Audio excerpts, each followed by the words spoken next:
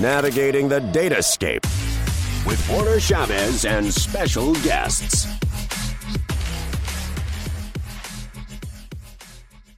Hello, everybody, and welcome to another episode of the Datascape podcast. Today, I have with me Joey Jablonski. Joey, did I just say your last name correctly? Absolutely. All right, great. Joey Jablonski, which is Pythian's VP of Analytics. Joey actually was just hired a few weeks ago with a brand new mandate and new strategic direction all around database services line of business. So, Joey, maybe let's give our listeners an introduction about yourself. Let us know a little bit about you, your history, and we'll take it from there. Yeah, absolutely. I'm certainly glad to be here. I've known the Pythian brand. I knew a lot of people at Pythian for many years through the industry, and when the opportunity to join and help the company continue to grow, continue to innovate in our offerings was just a unique opportunity that I was excited about. My background is about 20 plus years in the high tech space. I actually started working for the US government, building high performance computing platforms for the US Department of Energy, the US Department of Defense. These were systems that were large number of Linux nodes interconnected by high speed, low latency interconnects, things like Miranet and InfiniBand. Working with parallel file systems like Lustre really gave me an appreciation for data at scale, kind of what can be done when you have the ability to connect large amounts of computational power with complex data sets that need to be analyzed at ever finer grains of detail. From there, jumped over to the commercial side. I was with companies like Cloud Technology Partners as their chief technology officer, spent a bunch of years at Dell in the office of the CTO doing things like mergers and acquisitions as an enterprise technologist. And then I led the global high-performance computing team at Sun Microsystems for a long time prior to them being bought by Oracle. So I've been on both sides of the acquisition game. I've bought companies and I've been acquired over the years. So immediately before joining here, I was with iHeartMedia. I led all their data engineering, their data platform, systems for doing audio sequencing and measurement of our listener engagement. So, so here at Pythian, really my goal is help build out complementary capabilities to what we already do around data engineering, building data platforms, and operating data platforms. So there's really 4 or 5 areas that I'm going to focus my time. First is around data strategy, partnering with the chief data officers, the VPs of architecture within our clients, and help them understand what are good workloads to onboard to their analytical platforms. How do they sequence out work? What are use cases that have defined, crisp ROIs? Building out our data science and conversely our visualization capabilities. That is really helping teams understand what their data is saying and predict what those next actions are. Really leveraging data science in a meaningful way to understand what's going on in our business and then identify the next best actions for us. And then the data governance space, partnering with our clients to help better understand their compliance and regulatory obligations, turning that into policies and technical architecture that we can then implement through our data platforms, our ETL pipelines, or other sorts of tooling to control access to data. Absolutely. And all these topics, data governance, data strategy, data quality, they have been part of the IT industry, obviously, for a very long time. But it seems like in the last 5 years, people have actually finally woken up to how important these things are. And part of it could be regulatory pressure. Part of it is a security landscape. Part of it is the competitive landscape, right? Of who is or not leveraging the power of your data. Do you see this the same happening in different scale of companies, startups all the way to the big Forbes 500, or do you see it more in the big shops, or actually maybe more in the smaller shops? Like, what's your take on it? So this kind of drive towards data governance, I really see at companies regardless of how big they are, and also regardless of how they started. A digital native organization, maybe a new fintech organization, is really going to have the same requirements bestowed upon them as a Northwestern Mutual or a Fidelity or an RBC that's been around for generations in some cases.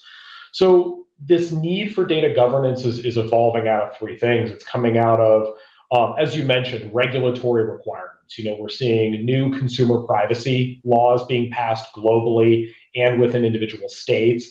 That's driving organizations to think how they use their data and make sure they're within compliance of those rules. There's a trust issue. A lot of organizations, as they've shifted from human-centric decision-making to more programmatic or more automated, there has to be that inherent trust in the data, that it's accurate when we produce it, it's accurate when we integrate it, it's accurate when we make decisions. And that's driving organizations to think differently about how they measure and respond to data quality. And then the third is what I call enabling the edges. We just simply have more people consuming data within organizations than we did 10 or 15 years ago. Many years ago, you'd have an organization that has a small pocket of BI developers or a small pocket of business analysts, and they kind of dealt with everything themselves. So governance was a team or a department role. Nowadays, you get companies like Amazon, like Google, that really make their data sets available for everyone internally and expose a subset of it to their partners. That sheer number of people accessing the data means that you have to have quality measures. People have to be aware of what the data means, how it's described in business terms, so that they can be autonomous, so people can operate independently. In your opinion, how much of it is a technical challenge as opposed to an organizational process challenge? Yeah. So I always like to argue that building new technology is really easy. Like, any engineering team can go out and make vendor selections and choose technologies and integrate them. That part of building technology is really easy.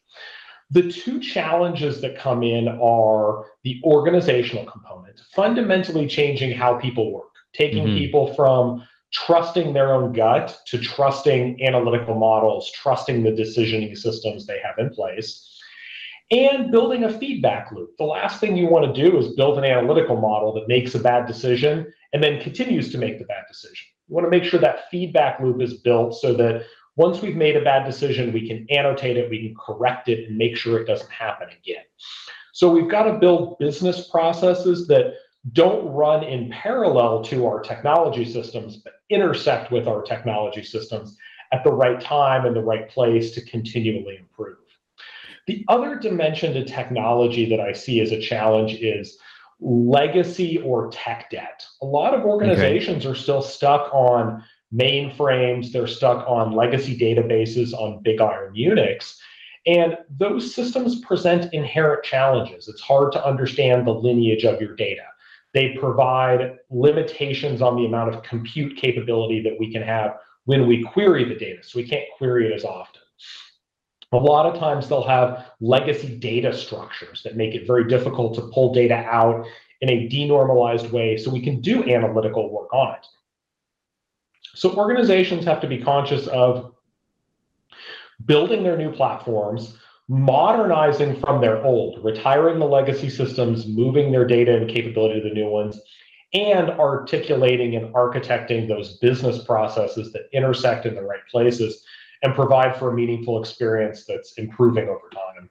Yeah, something I've spoken about before is how when you mention something, for example, as data strategy, it has to be moved all the way up the chain to, even if you're going to build or acquire some sort of operational software, you should already be coming up with all the questions you need about the data that's going in there, because all this stuff is going to feed your analytical systems, right? So if you're going to pay for somebody or a vendor, or you're developing yourself, right from the get-go, you have to start asking, okay, how is the data going to be presented to us? Like, how is the data being controlled and kept on data quality standards from the app perspective? Because you and I know, like, one of the biggest issues with data quality is that somebody writes an app that's lazy and it gives somebody a free text form field that should have been like an actual list box, right? That they pick something very specific. The moment you let people type whatever they want, it's just a recipe for data disaster, right? So all this way of thinking has to, sometimes it goes too late, right? People start thinking about it once they're already looking at the data from their source systems. Well, at that point, you're going to keep getting the same issues. You might write a transformation that will handle one of the data quality problems that you have today. But if there is no data strategy or no data quality being pushed up from the moment you start to generate the data, then it's just kind of like kicking the can down the road. So that's one point of I see like a blind spot that many organizations seem to have. They think about it way too late. Yeah. I see the same thing, and I think there's a lot that we can learn from the user experience design domain. This idea of experience design and the journey of our different personas or our different users. How do those users consume the application? Where are they when they're consuming it? Are they on a mobile device? Are they sitting at their desktop? Are they in a rush? Are they not in a rush? And what can we do to simplify that process? One mistake I see with a lot of websites out there, whether it's job application sites, whether it's applications for a mortgage or things, many of these systems require users to enter data that can very programmatically and very easily be looked up by a system. One example is my mortgage. When my wife and I bought our house a couple of years ago, we went and filled out a mortgage application. Well, under the mortgage application, it had me enter my current address, the street and number, the city, the zip code. Well, that's inherently asking for a mistake. I could have typed the street name wrong. I could have typed drive instead of court because I'm not paying attention. Could have forgotten the zip code. These are areas where, from a data quality perspective, if we look to experience design principles and we say, well, why would the user have to look it up? Couldn't we just query the browser and get their geospatial location? We could. Maybe that's got a privacy concern, but maybe if we just let the user start typing their address and we auto-complete it for them so they don't have to enter the whole address. We've discernibly improved our data quality from the beginning. We've given our user a richer experience. We've saved them potentially on the order of 30 to 40 seconds for that phase of the application, and given them a better feeling that we already know about them, that this is going to be a positive experience because we're not going to ask them to tell us information multiple times. No, we're going to make it easy, right? Yeah, exactly. Removing friction. Exactly. The removing friction is a huge point, and then carrying that on. Make sure that as a user, I should never have to enter the same piece of information twice if I'm at different stages of a journey or a process. So looking to some of these and figuring out how we can make it easier on our users will noticeably affect our data quality in the downstream. And how do you approach these data strategy, data governance, data quality projects when you go in and it's a more of established enterprise and they've just grown organically? And at that point in time, they kind of like they basically have a spider web, and then they want you to turn it into, I don't know, like a beautiful canvas. So how do you start to deconstruct something like this? Like, sometimes it's very overwhelming for people to even begin because they just don't see a way that things can be restructured, or they think the ROI is too far in the future, even if they start. Yeah. So I think, first I like to understand, what are the organizational objectives? And most organizations in the commercial world have the same two objectives. We want to increase revenue. We want to decrease our OpEx, our operational costs. Corporations will then have a strategy that's associated with that. We're going to increase revenue by going into new markets. We're going to decrease OpEx by automating things, by removing customer defects, by decreasing returns. Once we've grounded our conversation for data strategy and data governance in either of those buckets, increase revenue, decrease OpEx, makes it very easy for us to prioritize our work. So as we start to dig under the covers, we're going to identify areas of data quality, slow data, data being incorrectly integrated, lack of gold records leading to mismatch between systems. We can then look at those through the lens of what's going to be the value on the other end of doing this. Will it help us sell more to our customers? Will it help us build a deeper relationship with them? That gives us the idea of kind of how do we prioritize our work so that, to your point about the ROI, we can have some near-term hits, problems that are lower risk, problems that are lower complexity we can do quickly, and then the longer-term ones that we know are going to take multiple years worth of transformation. piece is to make sure that we really deeply understand where our data is coming from. A lot of organizations try to improve without fully understanding how many steps their data is going through. We really need to make sure we've got a clean map of how data is flowing across the organization, and then we can figure out how to simplify it, take steps out of the process. Is the cloud the go-to architecture by default today? Is there still, scenario, assuming, there's no regulatory issue where you can't go to the cloud, is there still a scenario where today you would recommend somebody just stay with their on-premises architecture?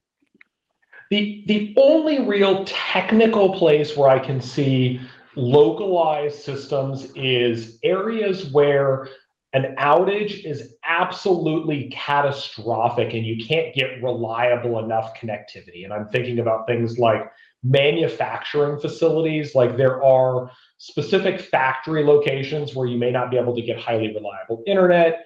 You don't want the machines to go off because the capital cost of them are so high. So in that case, you're going to need some sort of edge computing to keep things running. It doesn't mean that cloud's not part of the picture. That edge may be fed by analytical models, by source data sets, by configuration management from the public cloud. They're given the ability to run for a period of time without that connectivity. Without connectivity, yeah. Yeah. On the analytical side, I struggle to come up with a place where your business needs are not met by public cloud and you're able to get the same velocity by going on-premise. I mean, even in the best of cases, on-premise hardware takes days to weeks to show up. It takes days to weeks to be configured. It's very difficult to change your capacity. As your analytical teams are experimenting, always going to end up being either capacity limited or have an overcapacity that's expensive to have around. So I personally cannot think of workloads on the analytical side of the house that are not a solid fit for public cloud, just because the flexibility and velocity. And then you look at the roadmaps. I mean, AWS, Google, Azure, they release dozens of new features a week in terms of capabilities. It's just a very high velocity of roadmap. And being a practitioner, someone who's on the data science team, someone who's on the visualization team, that makes your life easier. Every one of those features is something new that you can do that you didn't have to wait for new software updates, new deployments, those sorts of things. What about on the staffing side? Like you mentioned, you've been some pretty high level positions as well. You probably had to, try to staff and build teams that were data pros or data experts. What do you usually recommend clients do when they're trying to build their data capabilities, especially nowadays? Obviously, IT in the last couple of years has gone through a big transformation. IT talent is in high demand, and suddenly everybody's open to remote work as well. Again, what do you recommend if somebody's just starting up, they don't really have an official data practice or just building an analytics team? What's like the minimal configuration that you recommend in terms of staffing? Yeah, absolutely. So I tend to think in terms of what makes for a high velocity team. And a high velocity team comes from several dimensions. They have a clear line of sight to how their work contributes to the organization. They have the necessary mix of skills to be self-sufficient, that they can action against their work without having to go to lots of external teams, create dependencies. And it's a team that is empowered to make decisions within their own construct so they can execute. In the context of Amazon, they tend to call this a two-way door decision, that if you can go both way on the decision, then the team can make it themselves. It's only when you're making those one-way door decisions, things that can never be reversed, that you have to go outside. So you create this high-velocity team with these dimensions. And from a data science perspective, what this means is that you have data scientists and data engineers that work together. They have the same set of priorities. They have the same set of routine for daily stand-ups and for work planning. That way, when they get a project, whether it's building a predictive model, whether it's measuring the outcome of consumer testing, they can source the data themselves with data engineers. They can prepare it, and the data scientists can analyze it and present it back to the business. in the sense of building out data platforms. You end up building a team that's a combination of data engineers to do data sourcing, to do data enrichment, along with SREs, individuals that can help build highly reliable platforms, that can instrument it with telemetry to understand how performance is. So as an organization is getting started, they need to build that kind of definition of a high velocity team. They need to go look at the skills they have in the organization today and identify, can we train to get the new skills we need? Can we build a data literacy plan that shares that knowledge around technology and tools and standards?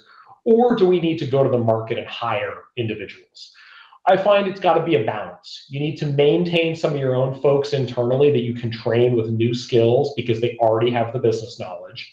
And then bring in some external folks that have got a different complementary set of skills, but may not have as much business knowledge. And collectively, they can then work together on these high velocity teams. Do you think, or what's your opinion on the necessity of multi-cloud strategies today? Is it really, is it a liability to put everything in one cloud?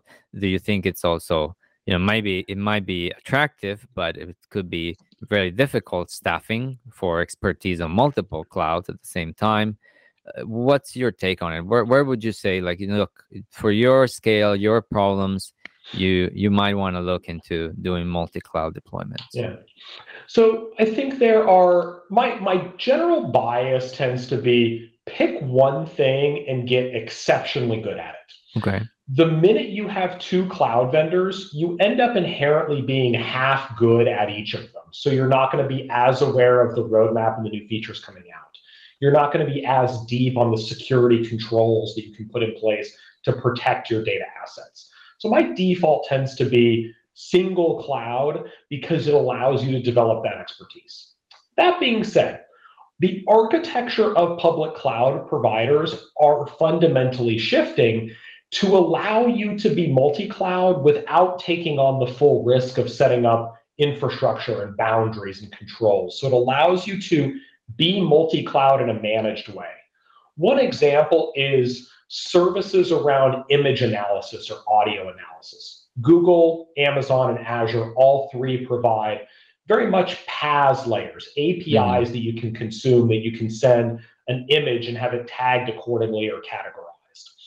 For an organization that already has all of their business systems sitting on one public cloud vendor, whether it's AWS, Google, or Azure, but they want to take advantage of that analytical capability that's very API driven, that's a strong architectural pattern that they can take. Essentially, all they have to do is send the data to that cloud vendor, they get an answer back. Essentially, answers as a service for them. Mm-hmm. And in those cases, they're not storing a lot of data locally on that secondary cloud. They're not having to operate infrastructure and operating systems and virtual machines because they're consuming it as a service. So it's a very low risk way to add a secondary vendor, bring in specialized capability to the environment. So if an organization is going to go down that multi-cloud path, I tend to advise, focus on how we can be programmatic and how we consume our second cloud. Let's not build out a bunch of infrastructure. Let's consume their services in a low risk way. And what are some of as people start to apply, let's say they start to put in together a program of data governance, data quality, they try to start following a particular data strategy. What are some of the most common roadblocks that they likely hit as they embark on these journeys? I think the biggest one I see is people movement. Technology, and particularly in the era of the Great Resignation, people moving around tend to affect a strategy because new folks want to put their own lens to it. They want to put their fingerprint on it. So anything an organization can do to establish their data strategy as greater than one person, that is capability that everyone is bought into, everyone's aligned with, it'll ensure you don't have that change of program just because there was a change of guard in the organization. I think that's one. External factors are a big one, especially in this world where we got hit with COVID and organizations shifted literally overnight to working from home, to being more data-centric. They then invested very heavily in what they saw as the new model for consumers, for product development, that sort of thing. And now we're starting to emerge, and some people are working from home full time, some are going back in a hybrid model. We're inevitably going to continue to have external forces, whether it's supply chain, whether it's the economy, whether it's privacy laws that affect us. You can't plan for all of them, but you can at least make sure your organization is agile and nimble enough to shift and change direction when necessary. The third that I see come up is starting with what we're building and not why we're building it. What I mean by this is defining a project as we're going to build an enterprise data platform, or we are going to migrate our data warehouse. Essentially, we're defining success as completing an action, not garnering adoption. I'm a big fan of measures of platform adoption. That is the number of users on our platform, the amount of time they spend engaged with that platform, and the value they get from it. Better decisions, more revenue, lower OpEx. So any project we define needs to be grounded in those. What's the value to the organization? We can build the technology, we can make it operate, but we want to make sure that the way we speak about it is about its impact and its adoption. And in terms of data education, for example, I sometimes think about this too. Kind of like how nowadays everybody's got to take like a security training. If you're an IT worker, or if you're a knowledge worker in general, everybody takes one of those security trainings where you have to, click and say that you know how to spot a phishing email and stuff like that. I see a huge lack of the same thing for data education. And I think COVID also brought this definitely to the forefront, where the average knowledge worker, it seems they have a really big difficulty interpreting data or even interpreting visualizations. And also very important to know when the data is being presented to them in a way that it already has a bias as to how they want to show it, right? Classic example is when somebody uses a very specific scale on, let's say, a bar or a line to make an effect look bigger than it actually is, right? Because, if you're like on a really small scale, for example, then any small movement will look huge visually, right? Do you see that is there a lack of data education? Should it be universal? Should it be just focused on, business type of professionals? What's your take on that? So you're spot on. There certainly is a gap in most organizations today in overall data literacy. And as part of a data governance program, as part of our larger data strategy, we really should be standing up a data literacy program. And for large organizations, this could be large numbers of people. They're focusing on our curriculum and our learning and development goals. For a smaller organization, this may be consuming outside content that we share. For this data literacy program to be successful, there's several things that we really need to make sure it includes. It's got to include organizational metrics. What are the core KPIs that we measure our business against? That way, everyone is uniform in how we establish value, how we talk about our impact to the business. Literacy's got to include how we use our data and what we can use it for. Really making sure that our team understands our position on data privacy, our position on data sharing and data exchange, and our position on identification of individual consumers versus, anonymizing those data into larger cohorts for analysis. Our literacy program's got to include how we work. How do we hand work off from one team to another? What does that team expect in terms of quality of the data, quality of the model, actionability of the outcome? The literacy program's got to include what tools we use. If we're a Databricks on Microsoft Azure shop, our literacy program should include how to do data transformations in Databricks. If we're a Snowflake shop, we should talk about how to optimize our queries on Snowflake for minimal cost, but maximum performance. And then finally, our literacy program really needs to enable everyone to know our resources, to know where's our data catalog, how do we annotate our data to find it easily, so that people aren't hunting and pecking for information in inconsistent ways. They know where to go, they know how to search for it, and they know how to improve the quality of it. That if they have a data set that was annotated incorrectly, they know how to fix that so it's better for the next person that comes. This literacy program really grounds everyone in how we work and how we operate as a team.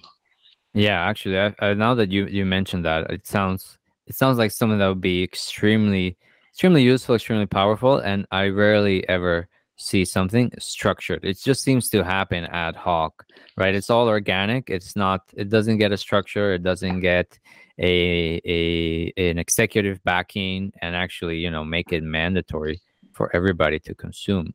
In terms of from a technical perspective, are you happy with the tooling that is available today to execute on any sort of, governance or quality project? Do you think there are still gaps, tools that you would like to see that maybe they're just not as fleshed out yet?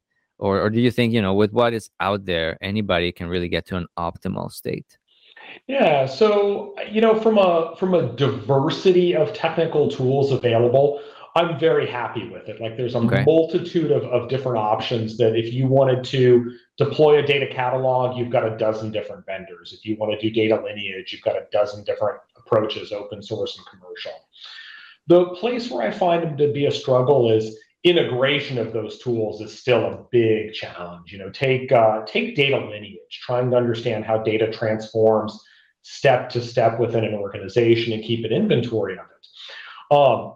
There's a lot of data lineage tools on the market, but if you're a large enterprise that has dozens of different database platforms across your organization, you may not be able to find one that covers your whole ecosystem. So I think we still have room to improve around, describability of data, how we carry metadata about metrics and quality along with data sets as they move across the organization. I think we've got an improvement there. I also think we complicate things. A lot of tools are layers and layers of software built on top of each other without clear understanding of which interface you access and how you access it. So the consumability gets very, very hard as your environment gets more complex. So I think we've got a lot to do on usability of these capabilities. But as we retire legacy systems, as we move to more cloud and services-based architectures, we'll get there. We'll logically make that transition. And where do you see, the next thing coming up? Let's say about 10 years ago, everybody was talking about big data. It seems like nobody cares about big data anymore. Everybody thinks they have some big data, but it might most of the big data I see is pretty small data that just happens to run on Hadoop or Spark. But regardless, the IT industry loves to chase shiny things, right? For example, neural networks have existed for decades. Yes. They've been in academia and experiments for decades as well, but for whatever reason, and mostly probably because the flexibility of cloud and the democratization of all these platforms, ML is a thing now that's like, in the last few years, everybody and their neighbor has to be doing some machine learning.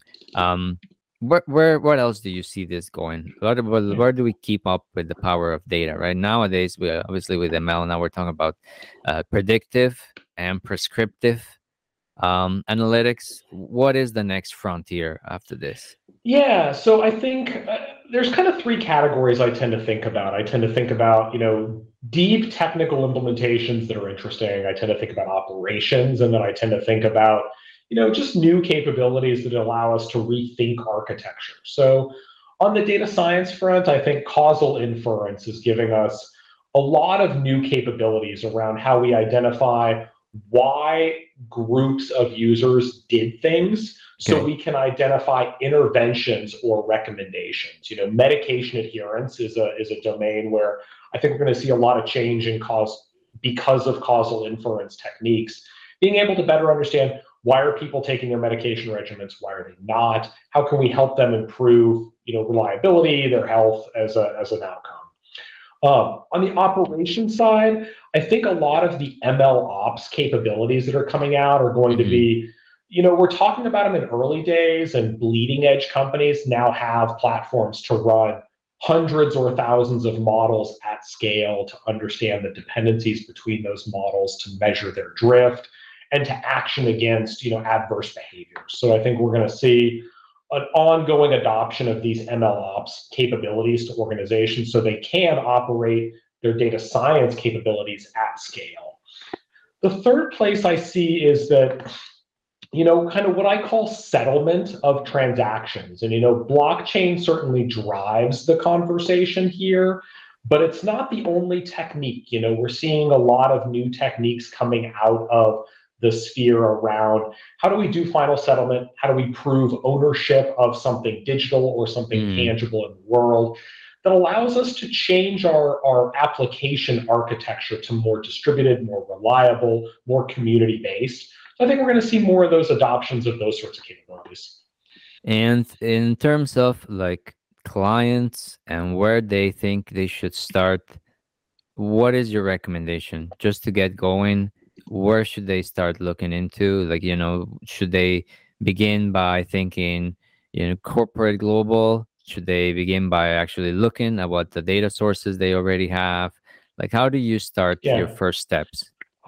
So I tend to say start with data quality. Start with defining what good looks like so that we can instrument our data pipelines to measure and improve that data quality. This is what builds trust in everything else we do. If we're going to build analytical models, if we're going to build dashboards, we have to have trust first.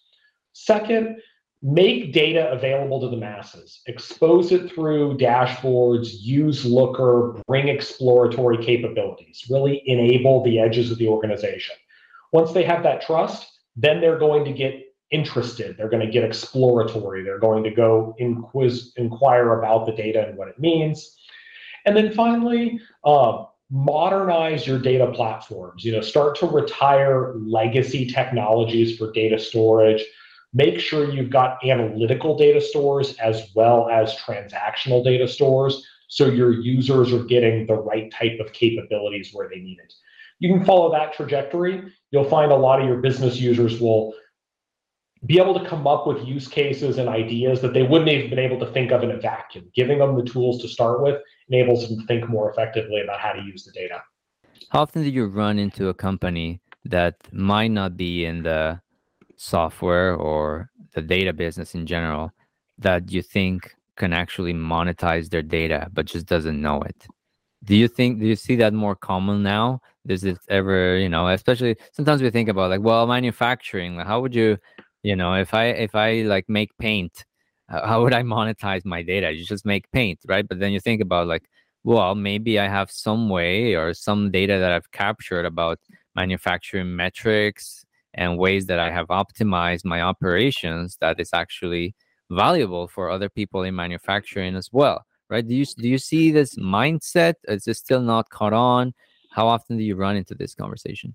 So I run into this fairly often. A lot of organizations that are, they build things tend to think this. Organizations that own factories, that own warehouses, that handle logistics tend to think, oh, well, I have my data, but it's what I use to run my business. What I ask is that organizations think a little bit more broadly and think about your sister companies, those companies that are inputs to you that you then provide services towards. Manufacturing of paint is a perfect example. Making the paint is great, but you also have to sell it. You have to make sure that you understand trends in the industry. You have to make sure you understand volumes and needs, because it's a product that's got a relatively stable shelf life, but not inevitably. It can't sit on the shelf forever. So for an organization that manufactures, whether it's paint, whether it's other home supplies, look at who's buying your product. Are they going into Lowe's and Home Depot? Are they ordering it online from a provider? And your data products may not be interesting to the masses, but they're certainly interesting to those individual companies that you meet on either side of the supply chain, so they can better predict demand, they can better influence supply chain logistics and forecasting, they can better handle shortfalls, and they can more rapidly adjust to changes in the industry. We see a trend that people are moving away from white paint to some other color. They can quickly retool and manage their inventory to accommodate for that change in the industry. So I see it about exchanging data with those that are on either side of you for the supply chain is where the most value is going to be realized. Yeah, and this concept of data exchanging, has definitely gone mainstream, and some platforms are adopting it faster than others, but everybody will get there eventually, right? Do you see this again? Is this another vehicle for people to monetize their data, right? If you have some data that you think is valuable, and you can scrub any sort of PII or proprietary information out of it, I kind of see it as in like there's little cost to just putting it out there, right? Yep. You never know, right? It might be that somebody finds an actual monetary use for it. Somebody might be willing to pay for it, right? Yep. You're spot on, and the value, the realization of monetizing your data, the bar was much higher 2 years ago, because if you wanted to publish your data set, like, you had to know how to describe an API to consume it. You had to set up a messaging bus to notify people that the data was getting updated. You had to set up a compute infrastructure that was highly scalable and elastic. Yeah. Nowadays, it's really as simple as landing the data set into, you mentioned, Snowflake, GCP, or AWS. They then handle the logistics of making sure people can access the data, to store it, to billing them in a lot of cases. So that body of friction has gone down. And to your point, you don't need hundreds of organizations consuming your data. You need a couple of financial analysts that are trying to understand where your market or where your industry is going. You need a couple of partner organizations that are like, oh, we can augment our own supply chain data with this to get more predictive about demand. You need a lot to really realize the value and have your own business be complemented in a way much beyond just the value of charging for the data. Yeah, I mean, if you structure it properly for your own internal consumption, it should be very low effort to then offer it to either trusted partners or to actually paying customers, right? The same amount of curation and care should be taken into when you're gonna share it internally as to when you're going to share it externally. That actually might be an issue. Sometimes people think, oh, well, it's only for internal consumption, so I'm not so worried about it in terms of data quality or in terms of descriptiveness or cataloging, etc. And obviously that's a mistake. You know, you're letting your standards drop just because it's going to be consumed internally.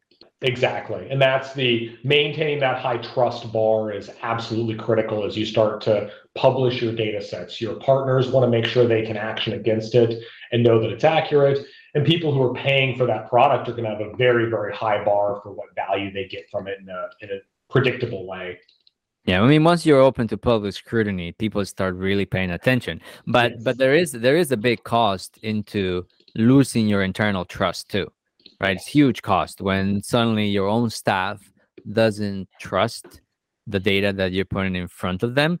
And what happens, I see a couple of things usually happen is either they start to cobble up their own solutions, right? So that's one thing that happens. They just go rogue IT, and they create their own thing. And then the more troublesome thing is that suddenly different levels of the org have different answers for the same questions, and this is where it really gets catastrophic.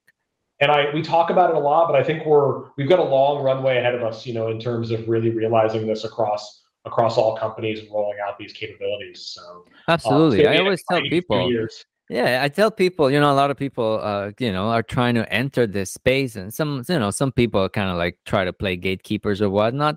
I'm like totally the opposite. I think the pie is ginormous, and it's barely started to be eaten, right? And especially once you even move out of North America and you think about developing economies where the leveraging of data hasn't even started, right? And all these people, again, this is the power of data to accelerate good outcomes for developing economies too is really, really untapped at this point. And they all need data pros to execute all these strategies. And like the tide will lift all the boats is what I believe as well. Right? Agree entirely. Okay, so everybody, thanks a lot for listening. Thank you, Joey, again for joining me today. And stay subscribed to the Datascape podcast. And until next time, thanks for listening. Bye-bye. Navigating the Datascape.